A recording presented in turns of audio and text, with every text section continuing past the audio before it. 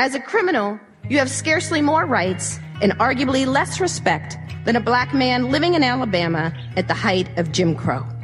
We have not ended racial caste in America. We have merely redesigned it. This program is made possible by the members and donors to the show. If you'd like to support the work we're doing, please visit the Contribute tab at bestoftheleft.com. Now, welcome to the award-winning Best of the Left podcast with clips today, including a speech in 3 parts by Michelle Alexander, the Vlog Brothers on YouTube, Clint Smith on All Deaf Poetry, Jesse Williams' speech from the BET Awards, Kat Black from YouTube, and a James Earl Jones reading of a Frederick Douglass speech.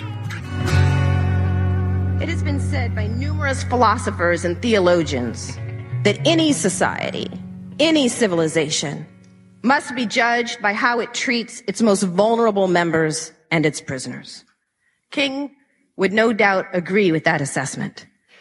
And in considering how we fare in that regard, I find myself thinking of people like Susan Burton, people who have cycled in and out of our nation's prison system in this era of mass incarceration, in this post-King, post-civil rights era, a time when our prison population has more than quintupled and millions of people, overwhelmingly poor people of color, have been permanently locked up or locked out, stripped of the very civil and human rights Dr. King and so many others risked their lives for, and some even died for. I think of Susan, whose son was killed by the police. A police cruiser barreling down her street in Los Angeles ran over her 5-year-old boy.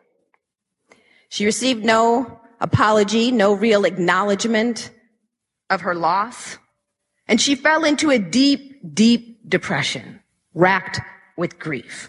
And she ultimately became addicted to crack cocaine. Now, if Susan had been wealthy, if she had even been solidly middle class with a good job and a good health care plan, she undoubtedly would have qualified for many, many hours of therapy and counseling. She likely would have qualified for very good legal prescription drugs that would help her cope with her severe depression and grief. But no, things were different for Susan. Impoverished, living in LA, she became addicted to crack cocaine and thus began her odyssey of cycling in and out of prison for 15 years. 15 years. Every time, prosecutors said, just take the deal. We'll give you 3 years rather than 8. This time we'll give you 5 years rather than 12. This time we'll cut you a break. Just take the deal. We'll give you 2 years rather than 6. One plea deal after another.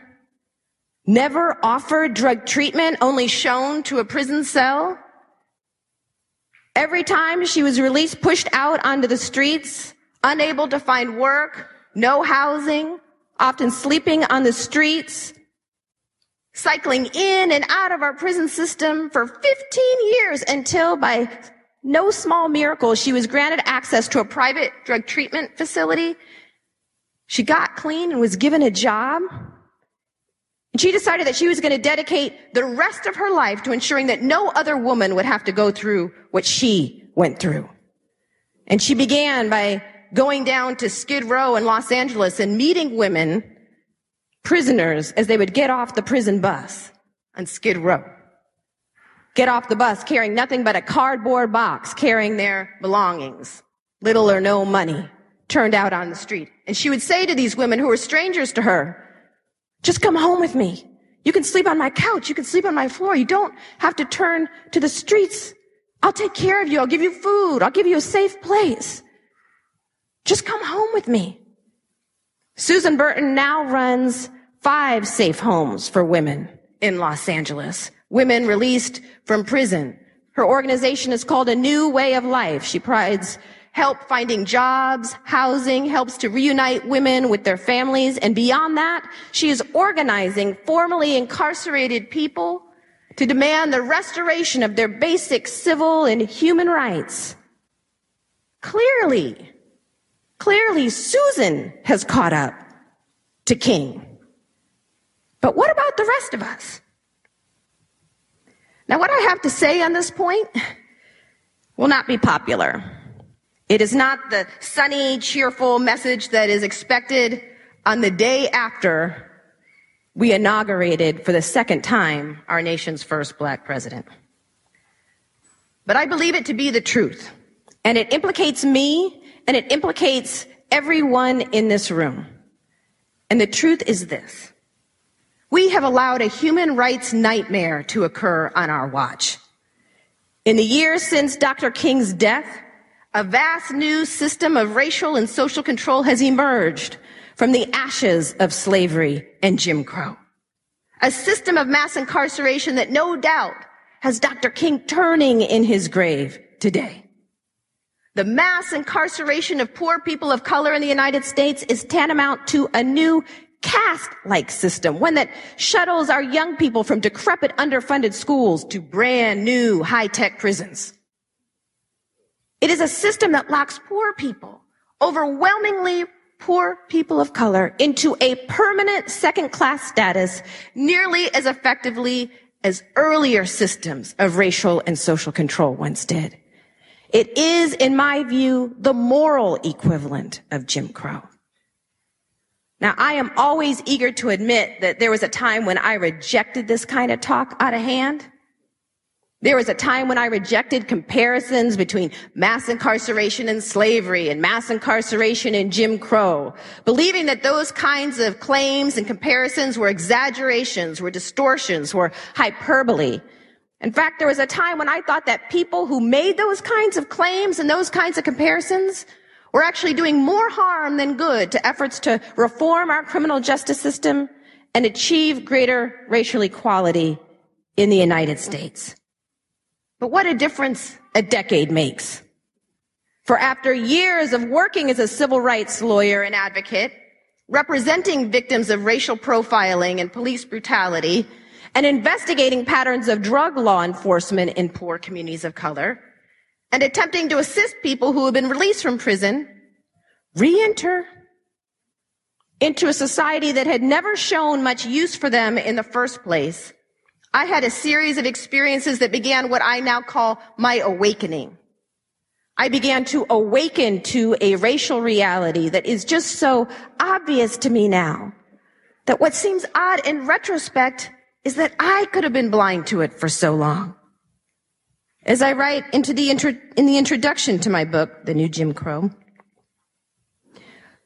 what has changed since the collapse of Jim Crow has less to do with the basic structure of our society than the language we use to justify it. In the era of color blindness, it is no longer socially permissible to use race explicitly as a justification for discrimination, exclusion, and social contempt. So we don't. Rather than rely on race, we use our criminal justice system to label people of color criminals and then engage in all the practices that we supposedly left behind. Today, it is perfectly legal to discriminate against criminals in nearly all the ways in which it was once legal to discriminate against African Americans. Once you're labeled a felon, the old forms of discrimination, employment discrimination, housing discrimination, denial of the right to vote, exclusion from jury service, suddenly legal. As a criminal, you have scarcely more rights and arguably less respect than a black man living in Alabama at the height of Jim Crow. We have not ended racial caste in America. We have merely redesigned it. You can call it what you want to, but it's still a minstrel show.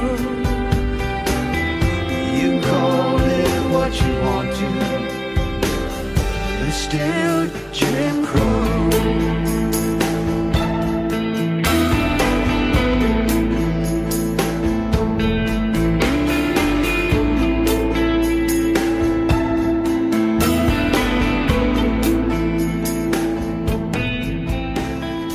Good morning, Hank. It's Tuesday. I want to talk about racism today, but I'm already pretty nervous because, one, I am definitely not an expert, and two, racism is big and complex and nuanced, and the internet, God bless it, doesn't really specialize in nuance. But a bunch of recent surveys have shown that around 75% of white Americans do not think that there is racial bias in the criminal justice system, and a slight majority of white Americans don't think that racism is a significant problem in America. But so far as I can tell, Hank, whether systemic bias against African Americans exists in the United States is not really a debatable point. So I want to look today at some data. Okay, let's begin with the criminal justice system. So last year, the U.S. Sentencing Commission released a report showing that African American men's prison sentences were on average 20% longer than white men's prison sentences when they were convicted of similar crimes. And in fact, in the past decade, the racial gap in sentencing has been widening. Also, black people and white people use illegal drugs at almost identical rates, but black people are 3 times more likely to be arrested for drug possession. Also, African Americans are far more likely to be stopped and searched by police, at least in the jurisdictions that keep good records, even though in many cases the contraband hit rate, the chance that an officer will find something actually illegal, is higher among white people. By the way, there's links about all this stuff in the doobly-doo. But there's just so much, Hank. I mean, people convicted of crimes and then later exonerated by DNA evidence are disproportionately black. Black kids are more likely to be tried as adults than white kids and more likely to be sentenced to life in prison. And even after release, black former inmates are less likely to get callbacks from potential employers than white former inmates, regardless of the crime committed. Speaking of which, let's turn to the job market. So one of the things that makes it so hard to isolate race when trying to study it is that so many other factors are at work in systemic injustice, right? Like there's class and health and wealth, none of which are fully separable from race. But okay, so a large 2004 University of Chicago study submitted thousands of resumes to a huge variety of employers, and all the resumes were completely identical except for the applicant's name. It could be Emily or Brendan or Lakeisha or Jamal, and Lakeisha and Jamal got 50% fewer callbacks than Emily and Brendan, despite having literally identical resumes. Hank, I'm pretty sure that's about race. In fact, studies consistently show racial bias in employment and hiring in the US and also around the world, but I only have 4 minutes, so links in the doobly-doo. In education, again, the evidence of systemic bias is pretty overwhelming. For instance, among American high schools with mostly black and Latino students, only 74% offer Algebra 2 as a class, just 66% offer chemistry. The percentages for mostly white schools are much higher. When it comes to healthcare, you could write a book about racial bias, and in fact, people have, but I'll just quote from an American College of Physicians report from 2010. Overwhelming evidence shows that racial and ethnic minorities are prone to poorer quality healthcare than white Americans, even when factors such as insurance status are controlled. And as the report points out, by some measures, including life expectancy, which is really the ultimate measure, the disparity has been increasing for decades. Now, I want to be clear that most of this research establishes correlations, which isn't the same thing as causation. Like, certainly the tremendous economic inequality right now in the United States is a factor in racial disparities. But then, of course, race also factors into class and economic status. Like, for instance, much of the racial wealth disparity in the U.S. is due to inheritance. White people are far more likely to inherit money and land than black people are. And that's due in large part to the fact that for almost all of American history, it was basically impossible for African Americans to accrue wealth. Now, Hank, I'm obviously just scratching the surface here, but to deny the existence of systemic racism is to deny a huge body of evidence indicating that racial bias affects almost every facet of American life. Hank, the last thing I want to say is that while I think statistics and data are really important, I also think it's important to listen to the voices of people who have been affected by racism. Data is cold in a way that humans are not, and to really understand these statistics and their impact on the real lives of real people, we need to find ways to listen to those people. Listen carefully now. Listen carefully now. Listen up, get your ears open. Speak no evil before you've heard mine. This is my rhyme and it lives like a spider in trapdoor holes in my head. Now they're open, you pray to find. I got a hunger for hearing in mind. I absorb every sound way underground, sitting ready to pounce when I like a sound. Am I empty-headed or dumb? Because I talk a little or none. Or am I listening? I'm not trying to drive you away, nor am I thinking of something to say. Yeah, I'm just listening. Just listening. There are more African American adults under correctional control today, in prison or jail, on probation or parole, than were enslaved in 1850, a decade before the Civil War began. As of 2004, more black men were disenfranchised than in 1870, the year the 15th Amendment was ratified, explicitly denying the right to vote on the basis of race. The 15th Amendment prohibited all laws that explicitly denied the right to vote on the basis of race. But during the Jim Crow era, poll taxes and literacy tests circumvented the 15th Amendment and operated to deny African Americans a chance to vote. Well, today, in many states, felon disenfranchisement laws accomplish what poll taxes and literacy tests ultimately could not. Now, this doesn't affect just some small segment of the African American community. To the contrary, in many large urban areas today, more than half of working-age African American men now have criminal records and are thus subject to legalized discrimination for the rest of their lives. In fact, in some cities, like Chicago, Baltimore, Philadelphia, D.C., the list could go on. In some cities, the statistics are far worse. In fact, it was reported in Chicago that if you take into account prisoners, if you actually count prisoners as people, and keep in mind that prisoners are excluded from poverty statistics and unemployment data, thus masking the severity of racial inequality in the United States. But if you actually count prisoners as people, in the Chicago area, nearly 80% of working-age African American men, criminal records, are thus subject to legalized discrimination for the rest of their lives. These men are part of a growing undercaste, not class, caste, a group of people defined largely by race, relegated to a permanent second-class status by law.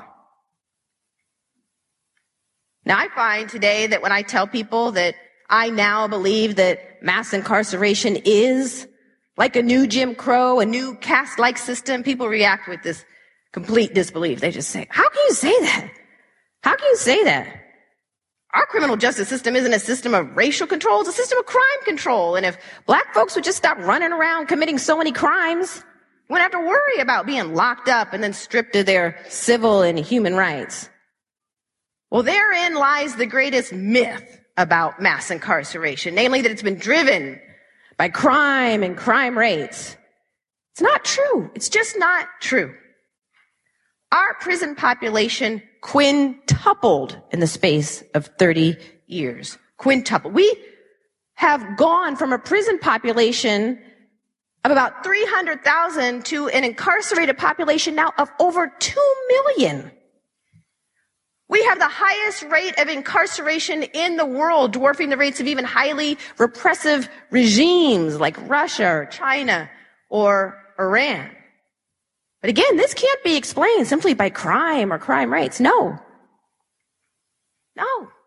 During that same period of time that our incarceration rates increased exponentially, crime rates fluctuated. Went up, went down, went back up again, went down again. And today, as bad as crime rates are in many parts of the country, nationally, crime rates are at historical lows. But incarceration rates have consistently soared. Most criminologists and sociologists today will acknowledge that crime rates and incarceration rates in the United States have moved independently of one another. Incarceration rates, especially black incarceration rates, have soared regardless of whether crime is going up or down in any given community or the nation as a whole. So what explains this sudden explosion in incarceration, the birth of a penal system unprecedented in world history, if not crime and crime rates? Well, the answer is the war on drugs and the Get Tough movement, the wave of punitiveness that washed over the United States. Drug convictions alone, just drug convictions, accounted for about 2/3 of the increase in the federal prison system and more than half of the increase in the state prison system between 1985 and 2000, the period of the greatest expansion of our prison system. To get a sense of how large a contribution the war on drugs has made to mass incarceration? Consider this. There are more people in prisons and jails today just for drug offenses than were incarcerated for all reasons in 1980. Now, most Americans violate drug laws in some form in their lifetime. Most do. But the enemy in this war has been racially defined. Not by accident, this drug war has been waged almost exclusively in poor communities of color, even though studies have consistently shown now for decades that, contrary to popular belief, people of color do not use or sell illegal drugs at higher rates than whites, or sell. Now that defies our basic racial stereotypes about who a drug dealer is. Picture in your mind a drug dealer, and who do you see? There's actually been studies conducted asking that particular question. In the mid-1990s, a national survey was conducted asking people to close their eyes and imagine a drug criminal and report what they saw. Over 95% of respondents pictured someone African American. Only 5% pictured someone of any other racial or ethnic group. So when we think of drug criminals in the United States, typically think of people who are black and brown. But studies have consistently shown that people of all races use and sell drugs at remarkably similar rates. And in fact, where significant differences in the data can be found, some studies suggest that white youth are more likely to engage in illegal drug dealing than black youth. But that's not what you would guess by taking a peek inside our nation's prisons and jails, which are overflowing with black and brown drug offenders. In some states, 80 to 90% of all drug offenders sent to prison have been one race, African American. Now, I know that many people who see this data say, oh, yeah, that's a shame. That's a shame, but we need to get tough on them, those folks in the hood. Because that's where the violent offenders can be found. That's where the drug kingpins can be found. What maybe people don't realize, though, is that this drug war has never been aimed primarily at rooting out the violent offenders or the drug kingpins. No. Federal funding has flowed in this war to those state and local law enforcement agencies that boost the sheer numbers of drug arrests. It's been a numbers game. Law enforcement agencies have been rewarded in cash for the sheer numbers of people swept into the system for drug offenses, which helps to explain why so many police officers go out looking for the so-called low-hanging fruit, stopping, frisking, searching, tossing as many people as possible in an effort to get their numbers up. And to make matters worse, federal drug forfeiture laws allow state and local law enforcement agencies to keep for their own use up to 80% of the cash, cars, homes seized from suspected drug offenders. You don't have to be convicted, just suspected of a drug offense. Law enforcement could take your cash, seize your car, thus granting to law enforcement a direct monetary interest, not in ending drug abuse or drug addiction or drug-related crime, but in the longevity of this war itself. And the results have been predictable. People of color have been arrested en masse for primarily non-violent drug offenses. In 2005, for example, 4 out of 5 drug arrests were for simple possession. Only 1 out of 5 were sales. Most people in state prison for drug offenses have no history of violence or even significant selling activity. And in the 1990s, the period of the greatest escalation of the drug war, nearly 80% of the increase in drug arrests were for marijuana possession, a drug that's been shown to be less harmful, or at least less addictive than alcohol or tobacco, and at least, if not more prevalent, in middle-class white communities and on college campuses as it is in the hood. But by waging this war almost exclusively in the hood, we've managed to create this vast new racial undercaste in an astonishingly short period of time. The enemy is you. The enemy is me. We got the war on drugs. We're the enemy.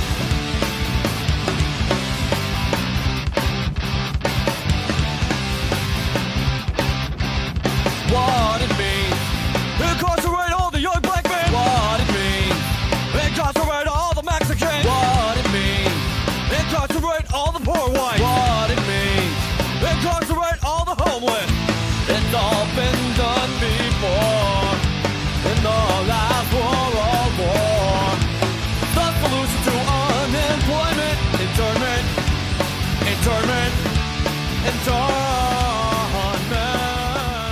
Letter to 5 of the presidents who owned slaves while they were in office. George Washington, when you won the revolution, how many of your soldiers did you send from the battlefield to the cotton field?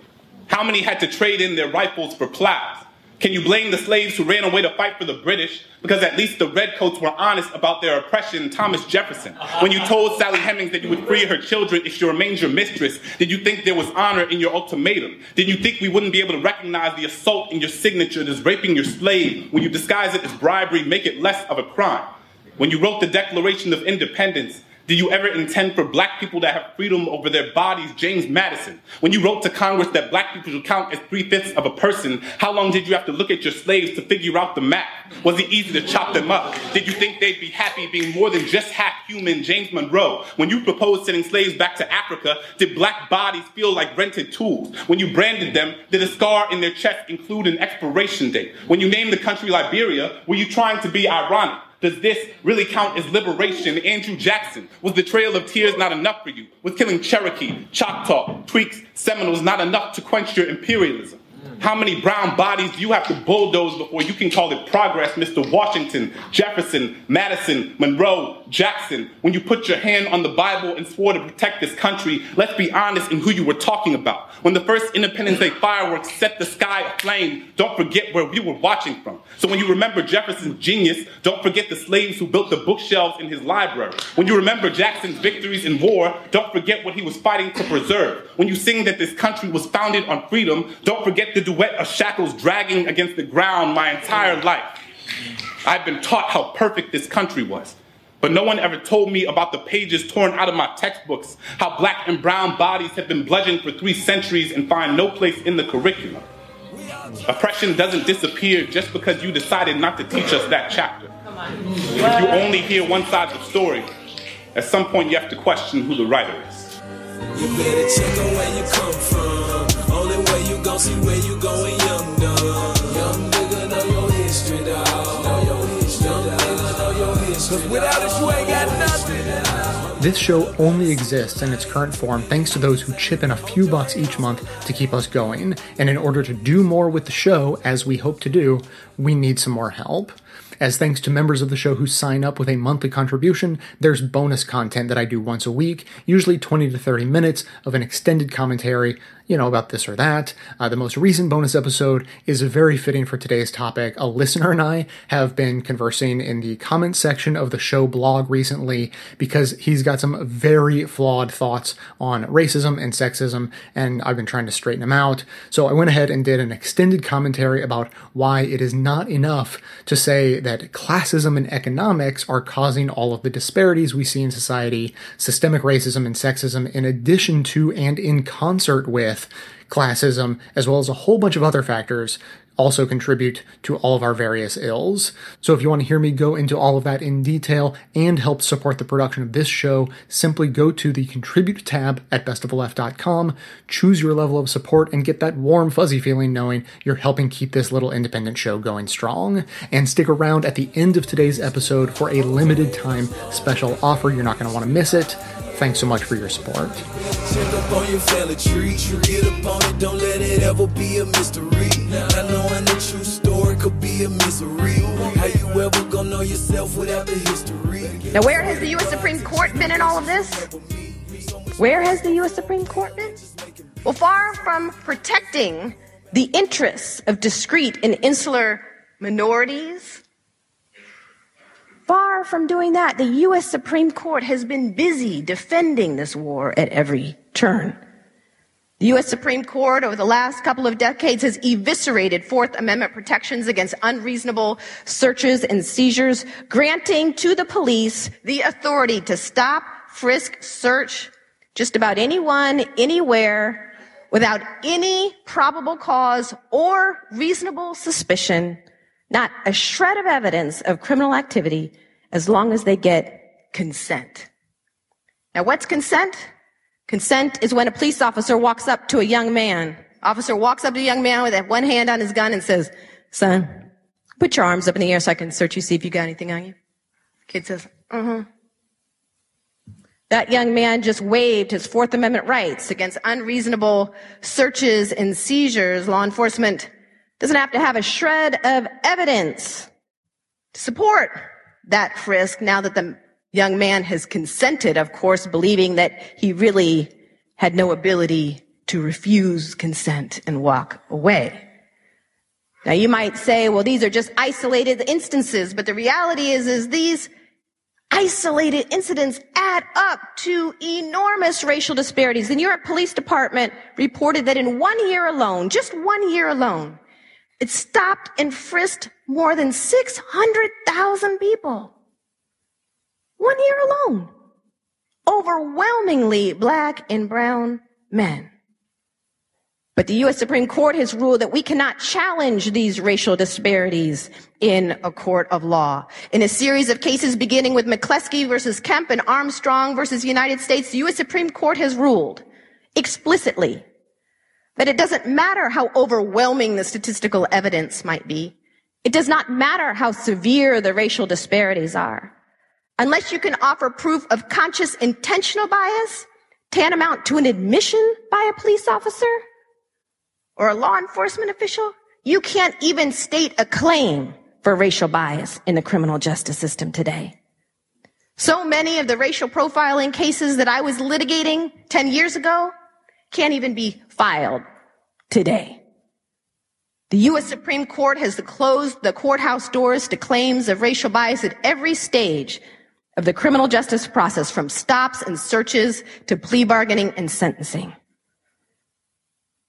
In so many ways, the U.S. Supreme Court has effectively immunized this system of mass incarceration from judicial scrutiny for racial bias, much in the same way that the U.S. Supreme Court once rallied to the defense of slavery and rallied again to the defense of Jim Crow in earlier eras. But of course, just being swept into the system with little hope of being able to challenge the bias or tactics that got you there is just the beginning for so many. Because once you've been swept in and branded a criminal or felon, you're then ushered into a parallel social universe in which the very rights supposedly won in the civil rights movement no longer apply to you. You may be denied the right to vote for a period of years or the rest of your life, depending on the state you live in. You're deemed ineligible for jury service for the rest of your life if you've been branded a felon. For the rest of your life, discrimination in employment will not only be legal, but absolutely routine. You'll be forced to check that box on employment applications asking the dreaded question, have you ever been convicted of a felony? And it doesn't matter if that felony happened a few weeks ago, a few months ago, or 45 years ago. For the rest of your life, you got to check that box, knowing full well your application's going straight to the trash. Many people will say to me, oh, come on, stop making excuses for people. Yeah, you know, when you get out of prison, it's hard, it's tough, but if you try hard, I mean, if you really work at it, put yourself out there some, you know, you can get a job. I mean, you could get a job at McDonald's or Burger King or something. Getting a job at McDonald's is no easy feat if you have a felony record. Housing discrimination, perfectly legal and absolutely routine. Release from prison, public housing projects, as well as private landlords free to discriminate against you, close their doors. Discrimination in public benefits, legal and routine. In fact, under federal law, you are deemed ineligible even for food stamps for the rest of your life if you've been convicted of a drug felony. Now, fortunately, many states have now opted out of the federal ban on food stamps for drug offenders. But it's still the case that hundreds, thousands of people can't even get food stamps to feed themselves because they were once caught with drugs. Now, what are people released from prison expected to do? You're tossed out on the curb. Can't get a job. Can't get housing. Even food stamps might be off limits to you. What do you expect it to do? Well, apparently what we expect people to do is to pay hundreds or thousands of dollars in fees, fines, court costs, accumulated back child support, which continues to accrue while you're in prison. And in a growing number of states, you're then expected to pay back the costs of your imprisonment. And paying back all these fees, fines, court costs, accumulated back child support may well be a condition of your probation or parole. And then get this. If you're one of the lucky few, the very few, who actually manages to get a job right out of prison, up to 100% of your wages could be garnished. Tony scored 10 kilos from a pair of shiny black shoes, with an eagle in his haircut and an earphone on his tongue. After he got busted, he couldn't make no bail, 'cause we're making money off the stash and money off the jail. Yeah! But we're winning the war on drugs, we're winning the war on drugs. Grace Lord and pass them all, we're winning the war on drugs. We turn now to actor Jesse Williams. Oh, he's best known for his role on the TV show Grey's Anatomy. But on Sunday night, he earned a standing ovation when he addressed the BET Awards. As he accepted the humanitarian award, Jesse Williams paid homage to police shooting victims, including Rekia Boyd and Tamir Rice, who would have turned 14 years old on Saturday if he hadn't been killed by police in Cleveland. We turn now to Jesse Williams' speech. Before we get into it, I just want to say, I brought my parents out tonight. I just want to thank them for being here, for teaching me to focus on comprehension over career, that they make sure I learn what the schools were afraid to teach us, and also to thank my amazing wife for changing my life. Now, this award, this is not for me. This is for the real organizers all over the country, the activists, the civil rights attorneys, the struggling parents, the families, the teachers, the students that are realizing that a system built to divide and impoverish and destroy us cannot stand if we do. All right? It's kind of basic mathematics. The more we learn about who we are and how we got here, the more we will mobilize. Now, this is also in particular for the black women, in particular, who have spent their lifetimes dedicated to nurturing everyone before themselves. We can and will do better for you. Now, what we've been doing is looking at the data, and we know that police somehow manage to de-escalate, disarm, and not kill white people every day. So what's going to happen is we are going to have equal rights and justice in our own country, or we will restructure their function and ours.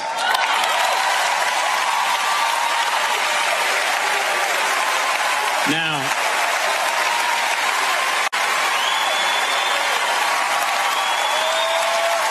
I got more, y'all. Yesterday would have been young Tamir Rice's 14th birthday.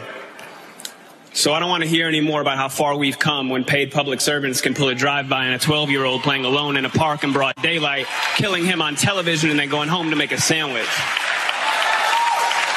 Tell Rekia Boyd how it's so much better to live in 2012 than it is to live in 1612 or 1712. Tell that to Eric Garner. Tell that to Sandra Bland. Tell that to Dorian Hunt. Now, the thing is, though, all of us in here getting money, that alone isn't going to stop this. All right?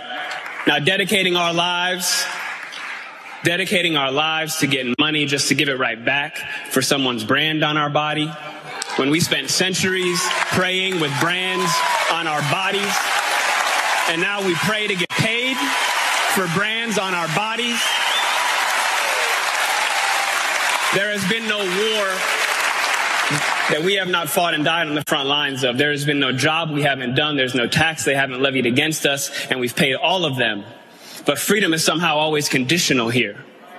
You're free, they keep telling us. But she would have been alive if she hadn't acted so free. Now, freedom is always coming in the hereafter. But you know what, though? The hereafter is a hustle. We want it now. And let's get a couple things straight. Just a little side note. The burden of the brutalized is not to comfort the bystander. That's not our job. All right, stop with all that. If you have a critique for the resistance, for our resistance, then you better have an established record of critique of our oppression. If you have no interest in equal rights for black people, then do not make suggestions to those who do. Sit down.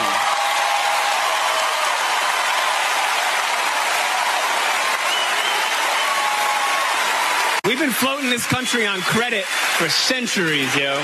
And we're done watching and waiting while this invention called whiteness uses and abuses us, burying black people out of sight and out of mind while extracting our culture, our dollars, our entertainment like oil, black gold, ghettoizing and demeaning our creations, then stealing them, gentrifying our genius, and then trying us on like costumes before discarding our bodies like rinds of strange fruit. The thing is that just because we're magic doesn't mean we're not real. Southern trees bear a strange fruit, blood on the leaves and blood at the root, black bodies swinging in the southern breeze, strange fruit hanging from the poplar trees.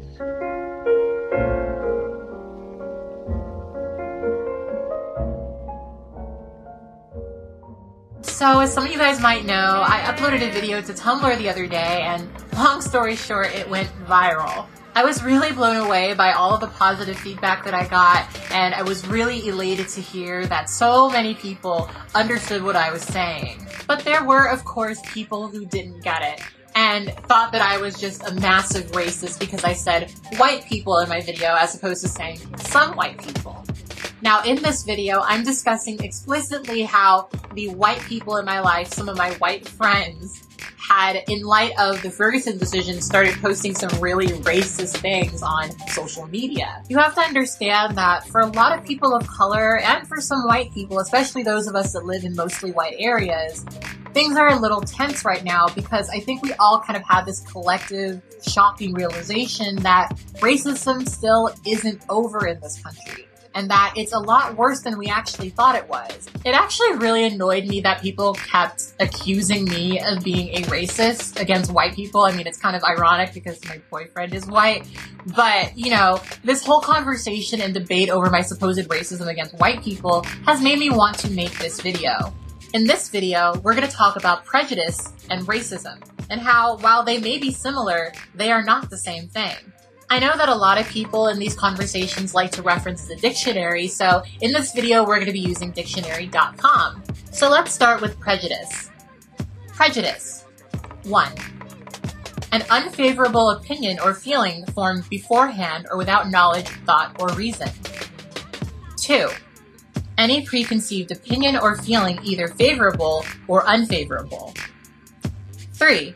Unreasonable feelings, opinions, or attitudes, especially of a hostile nature regarding a racial, religious, or national group. 4. Such attitudes considered collectively. The war against prejudice is never ending. 5. Damage or injury, detriment, a law that operated to the prejudice of the majority. The definition of prejudice is pretty easy to understand. You have pre, which means before, and you have judice, which obviously connotes judgment. So prejudice is basically when you make a judgment about somebody before you've even gotten to know them. For example, Assuming that all Mexicans are in this country illegally is a prejudice. And it's a prejudice because before actually knowing the person's legal status, you already decided that they were here illegally. Prejudice is often conflated with racism, and that's always kind of frustrated me because while prejudice may absolutely inform racism, these terms are not mutually exclusive. So let's go back to dictionary.com for the definition of racism. Racism. 1. A belief or doctrine that inherent differences among various human races determine cultural or individual achievement, usually involving the idea that one's own race is superior and has the right to rule others. 2. A policy, system of government, etc., based upon or fostering such doctrine of discrimination. 3. Hatred or intolerance to a race or other races. Now, when looking at the word racism, you've got the word race, and then you have the suffix ism. The suffix ism is used to describe a distinctive doctrine, theory, system, or practice. See, racism is more than just a prejudice. It's a system. Racism is a system of supremacy. In America, that system of supremacy benefits white people or people who are white passing. When I talk about racism, I'm talking about a system. I'm talking about a system that celebrated the genocide of the Native Americans. I'm talking about a system that said at one point in time that black people were worth less than one whole person. And I'm talking about a system that has allowed people of color to suffer at the hands of white people in the name of supremacy. White people whose crimes went unpunished because it fit the narrative that the society was trying to perpetuate. I'm talking about a system of supremacy that is so intense and so pervasive that people don't even realize that it's there. I have had so many white people tell me that racism ended when slavery ended. And this frustrates me because not only does this say a lot about the state of education in America, but it also makes it clear to me that people don't understand how young this country is. This country is a lot younger than most countries. These things that we learned about in history class about slavery and about Jim Crow and about segregation are not that far removed, actually. Segregation only ended 50 years ago. The repercussions of slavery have made it very hard for people of color to create a livelihood that would support their future generations to come. Keep in mind that my father was alive during Jim Crow, and he's still alive. Now back to the initial topic. Does racism against white people exist? Well, I would say that it does if you live in a country that is more homogeneously non-white.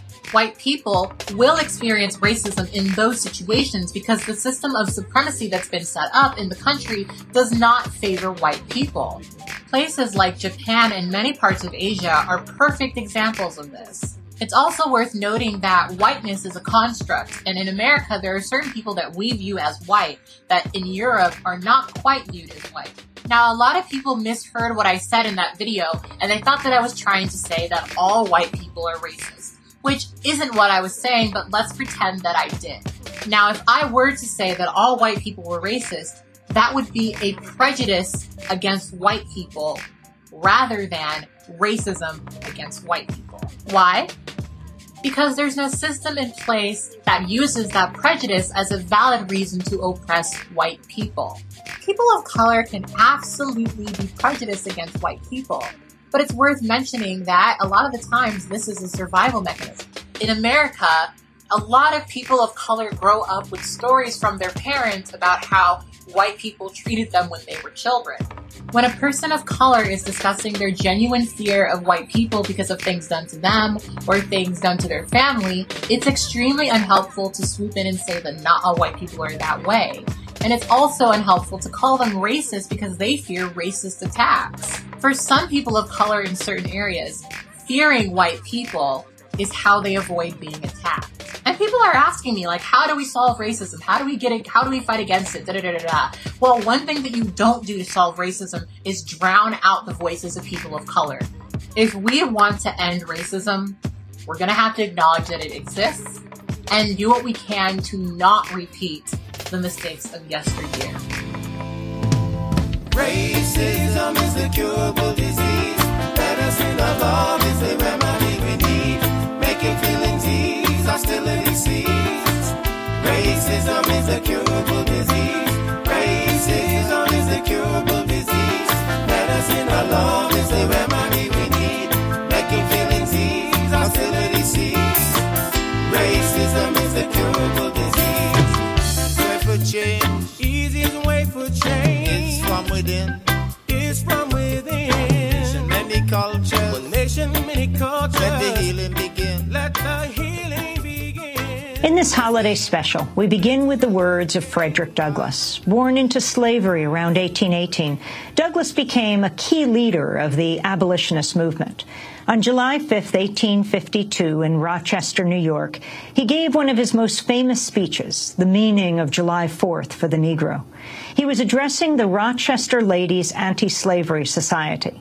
This is James Earl Jones reading the historic address during a performance of Howard Zinn's Voices of a People's History of the United States. He was introduced by Howard Zinn. Frederick Douglass, once a slave, became a brilliant and powerful leader of the anti-slavery movement. In 1852, he was asked to speak in celebration of the 4th of July. Fellow citizens, pardon me, and allow me to ask, why am I called upon to speak here today? What have I, or those I represent, to do with your national independence? Are the great principles of political freedom and of natural justice embodied in that Declaration of Independence extended to us? And am I, therefore, called upon to bring our humble offering to the national altar and to confess their benefits and express devout gratitude for the blessings resulting from your independence to us? I am not included within the pale of this glorious anniversary. Your high independence only reveals the immeasurable distance between us. The blessings in which you this day rejoice are not enjoyed in common. The rich inheritance of justice, liberty, prosperity, and independence bequeathed by your fathers is shared by you, not by me. The sunlight that brought life and healing to you has brought stripes and death to me. This 4th of July is yours, not mine. You may rejoice, I must mourn.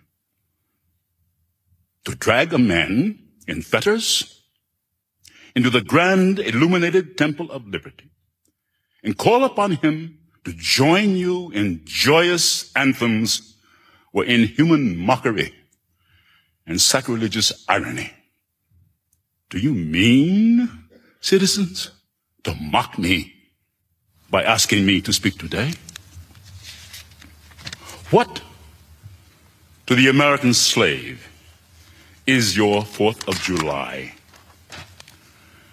I answer, a day that reveals to him more than all other days of the year the gross injustice and cruelty to which he is a constant victim. To him, your celebration is a sham. Your boasted liberty, an unholy license.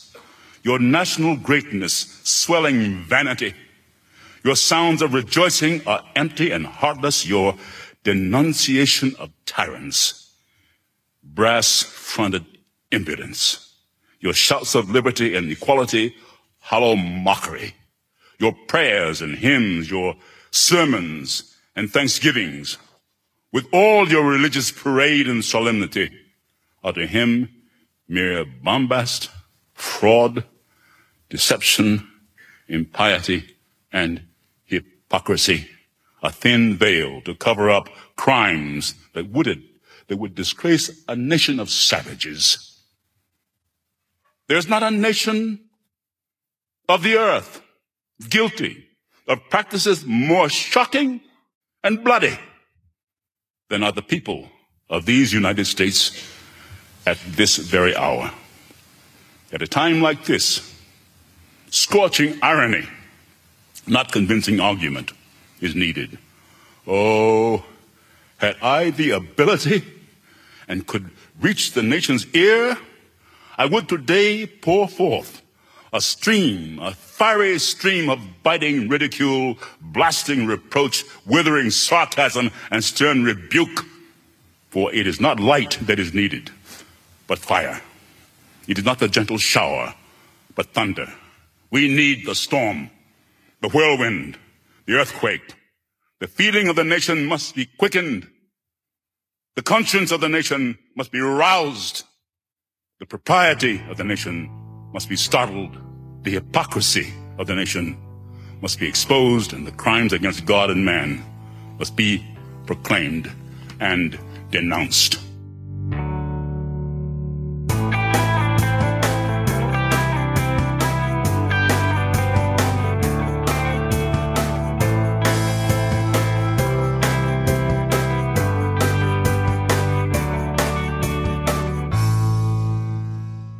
We just heard clips featuring a speech in 3 parts by Michelle Alexander about the topic of her book, The New Jim Crow, a video about racism by The Numbers by the Vlog Brothers on YouTube. Clint Smith read his poem, History Reconsidered. We heard Jesse Williams' recent speech from the BET Awards. Kat Black from YouTube broke down the difference between racism and prejudice. And finally, we just heard Frederick Douglass's famous speech, What to the Slave is the 4th of July, as read by James Earl Jones. You can find links to each of these segments in the show notes for easy reference and sharing. And now, we'll hear from you. Hey Jay, it's Colin from Cleveland, just listening to the last episode about the sit-in in the Senate, and I've been going round and round with some conservatives that I talk to, and I gotta tell you, they're all literally up in arms, no pun intended, and I find it amazing. Their argument is that the government is now sitting in to deny people's civil liberties to own a gun, their rights, to deny people this. And it kills me that, in essence, what they're saying is that a person's right to own a gun is trumping someone else's right to live. Because unfortunately, despite the arguments of what you want to call a gun, a weapon, a tool, whatever, guns were designed to kill things. Period. End of story. That was their intention. Whatever you may be doing with them now is unequivocal, because I'm tired of a lot of these guys and girls making the unrealistic comparison that cars kill people too, and we shouldn't ban cars. Now, it's been brought up to me trying to knock me off my foundation that, well, even the ACLU is against this. The ACLU is against it. And I understand that that's a very good point that they're making. But the problem is, most of these people that are making the point about the ACLU to me usually hate the ACLU and think it's a bunch of nonsense whenever it is going after their rights. So all of a sudden, because the ACLU's position is in line with theirs, now all of a sudden, this group that is a bunch of nonsense now all of a sudden has their shit together. And it bothers me that people don't even see how ridiculous their arguments are. Now, the guns themselves. The one clip on the last show was talking about due process and how the ACLU is all about due process. And they talked about the problems with the no-fly list. A lot of conservatives that I talk to have no problem with no-fly lists, no problem with denying people those rights whatsoever. Because, quite frankly, a lot of these people don't fly. Now, these people do own guns. So all of a sudden, whenever the government does something that might want to take a gun, now because it directly affects them, they've got a dog in the fight, and now they care. The third point, and again, it's just maddening to try to reason with people who just have this, that, like Jevin Jeffries says, that continual loop of, don't take my guns, don't take my guns. On top of that, you take a look at the guns themselves. They are a weapon of war, period. You can say this has been varied, this has been modified, this is this is that. It is a weapon. Problem is, everyone has weapons, So the police now have SWAT teams for everything. People don't realize that the cops go in with these SWAT teams and with the brute strength because they're terrified of what people have. Now, the last thing, I know this is long, a lot of conservatives I know say that the government can never come after the people. The U.S. Army, the military will never attack U.S. citizens. Okay, so if that's the case, what in the hell do you need a Second Amendment for? If you're so goddamn sure that the government isn't going to come after people, why the hell do you have guns? So it's a huge hole in their own logic that they don't even see. And it's infuriating, Jay. Try to point these things out, and then all you do is turn around and get personally attacked. So, anyway, love the show. Keep it up.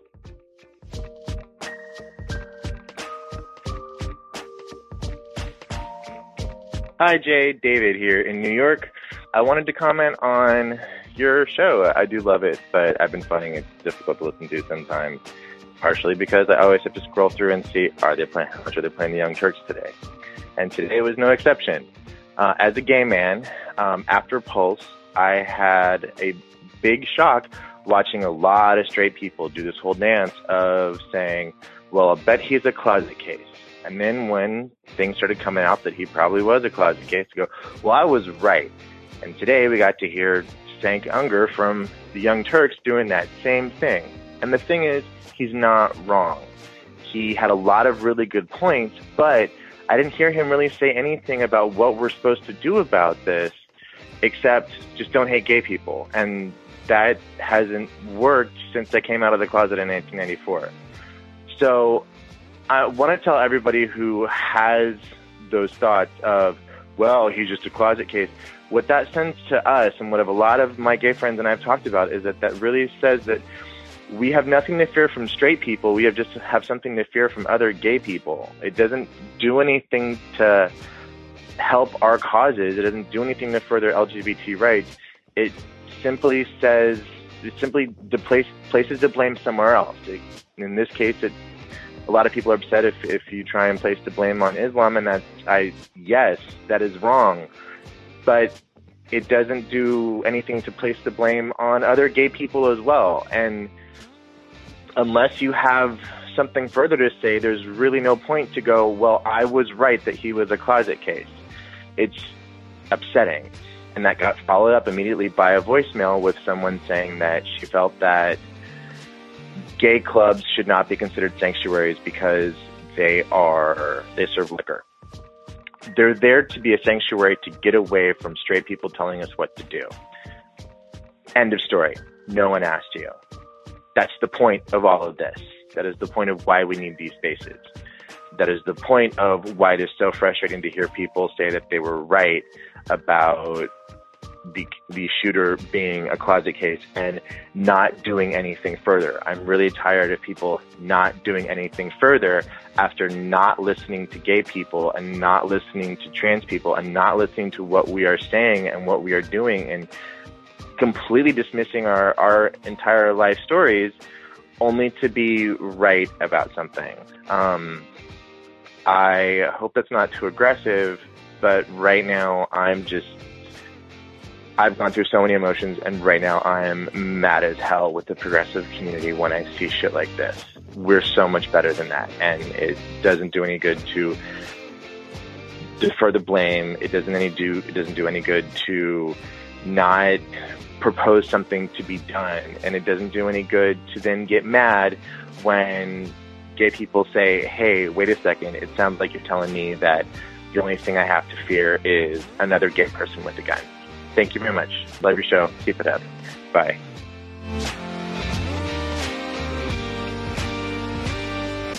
Thanks for listening, everyone. Thanks to the volunteers who helped gather clips to make this show possible. Thanks to Amanda Hoffman for all of her work on our social media outlets and activism segments. And thanks to all those who called into the voicemail line. If you'd like to leave a comment or question of your own to be played on the show, simply record a message at 202-999-3991. First of all, a quick response to David from New York, who we just heard from. I found his message fascinating and completely unexpected.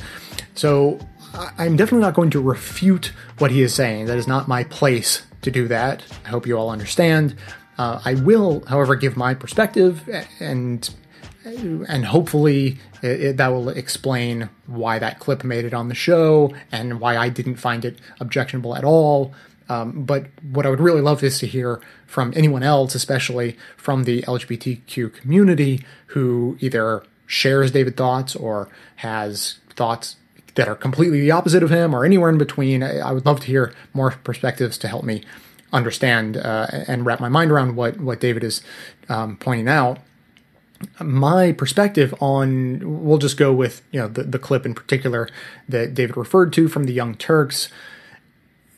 Let's just assume for a moment that the reason the shooter in Orlando did what he did was because he was gay and self-hating and had all these confused emotions, and maybe it was partly for revenge. There was that idea, and partly it was because he grew up in a hyper-conservative religious household where he was told his whole life that being gay was evil, and that made him hate himself. Let's just assume for a moment that we can know for a fact that happened. The way I interpret the clips, like the one from the Young Turks, as well as many others who said very similar things, is that it didn't have anything to do with the fact that the guy was gay, and it didn't have anything to do with the fact that he was closeted. It had to do with the underlying reasons for why he may have been closeted. So, David's perspective, what he described is that it sounded like progressive talk show hosts were saying, well, it's because he was gay and closeted, and I guess we need to be afraid of closeted gay people. I don't see it that way at all, because there are plenty of gay people who are closeted for all kinds of reasons that have nothing to do with self-hatred or anger or anything like that. They may just be in a situation where it's unsafe to come out. There are a lot of people in that situation. So the way I hear it is that, that line of argument is saying, look, it's really destructive that he was closeted and gay because he hated himself. It's because of the poisonous rhetoric and socialization that we have in society, that this conservative, very often religious idea that gay people are fundamentally different or fundamentally lesser or fundamentally bad and destructive, or that they need to have fewer rights or different rights at the very least, or that they're damaging to families or children or whatever. Like all of that super toxic, terrible stuff. If you're susceptible to those kinds of ideas, then if you're straight, that might just make you hate a group of people. But if you're gay, oh man, that makes you hate a group of people that you're a member of. That's what's so toxic and dangerous. So I didn't think that sort of making the argument, hey, let's not say these terrible things and let's not hate this group if you want to avoid a shooting like what happened at Pulse. I didn't see that as sort of empty rhetoric or blaming a closeted gay guy. I saw it as blaming the same toxic rhetoric that leads to all of the discrimination that the LGBT community faces. Everything from marriage rights to being able to serve openly in the military, to the bathroom laws, the whole spectrum, everything that we've been talking about for decades now. All of the problems stem from the hatred. None of it stems from being gay or being gay and closeted. So hopefully that explains at least why I liked that clip and was happy to play it, because if I had interpreted it at all the way David had, then I would have found it objectionable as well, and it wouldn't have been on the show. So hopefully that clears that up, at least from my perspective. But like I said, I would love to hear from more people to help clarify or help me understand a different perspective on this. Second of all, today, as I mentioned before, I have a big announcement. Big fundraiser is starting today. It's going to run through all of July. I do this each year. You may have heard me before. I like to raise money for climate change organizations doing excellent work fighting climate change. So I like to raise money for 350.org and the Chesapeake Climate Action Network, which is a fantastic local organization where I used to work back a few years ago. They function right in the DC, Maryland, Virginia area. So a few years ago, I did this long bike ride from New York to DC, raised a bunch of money as part of that. Last year's event was I did this long hike in Glacier National Park. We were hiking 10 to 15 miles a day for 5 days. So that was last year. And this year I'm getting back on the bike and doing a brand new ride this time. We're going to go from Acadia National Park in Maine down to Boston. So it's about 300-mile ride. It's going to happen in 5 days' time. And that's happening in September.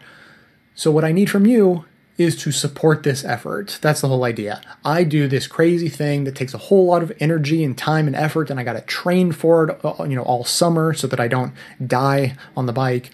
And in exchange, you chip in $75, $100, $25, whatever you can afford, chip it in to my Climate Ride fundraiser, and then we raise a total of, I'm shooting for about $5,500 this year to go to excellent climate change organizations. Of course, all those donations are going to be tax deductible, and they will go to fantastic causes. Now, what's special about this year's fundraiser is I got something special going in the works, because it just so happens I am at this moment in time where what I could really go for is a membership drive for the show. I'm just being totally honest with you. Budget's a little bit tight these days, and we have these plans. We would like to expand. We'd like to do more things, and we just can't. We don't have the time and the money and the capacity to make that happen. And as I've told you before, we're fighting. We're fighting the tide all the time. People cancel their memberships, not because they don't like the show, but because, it's tough economic times, or PayPal just cancels their card for some reason. They don't realize it, whatever, all kinds of reasons. So we need to get more members coming in than going out. That's how we maintain a healthy show here. So what I thought was, I need to do both of these things. Can I do them at the same time? And here's the plan. As always, I don't need a giant pile of money to run the show. I just need a whole lot of people willing to give $6, $10 a month to run the show. Climate Ride, though, I actually do need a big pile of money. We got to raise, as I said, $5,500 before the ride. So here's the plan.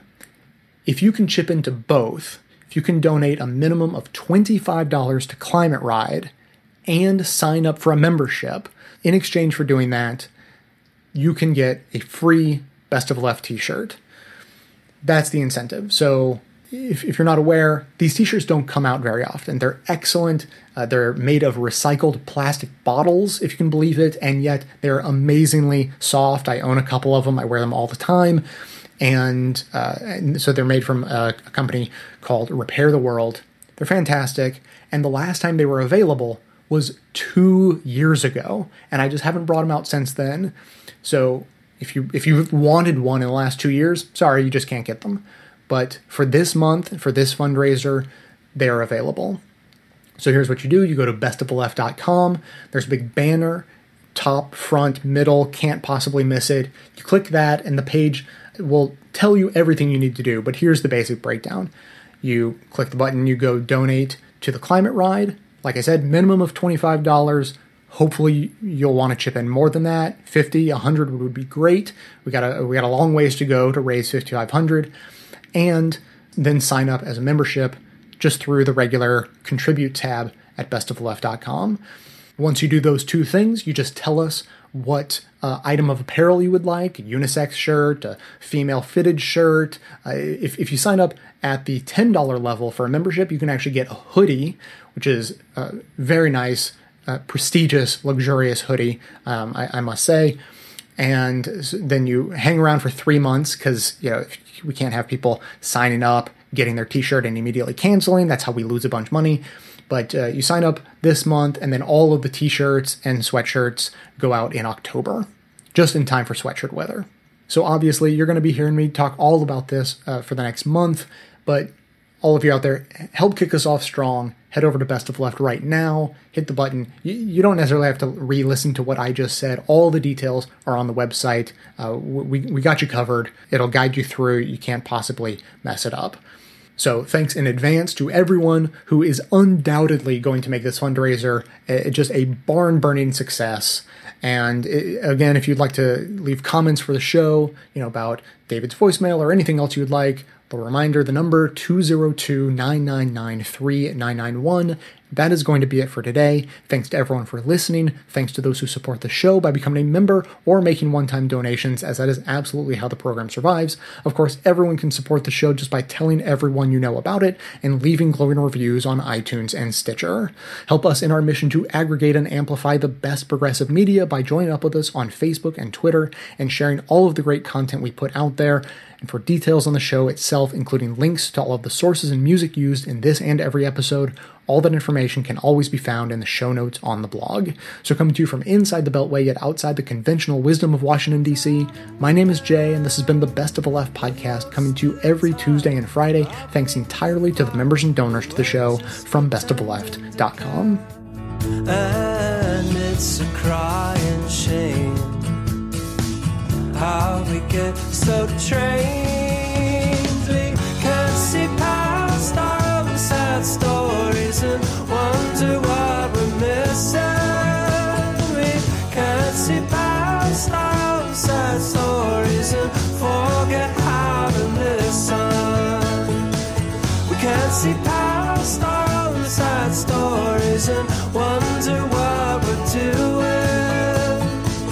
Can't see past our own sad stories and forget who it is we're fooling.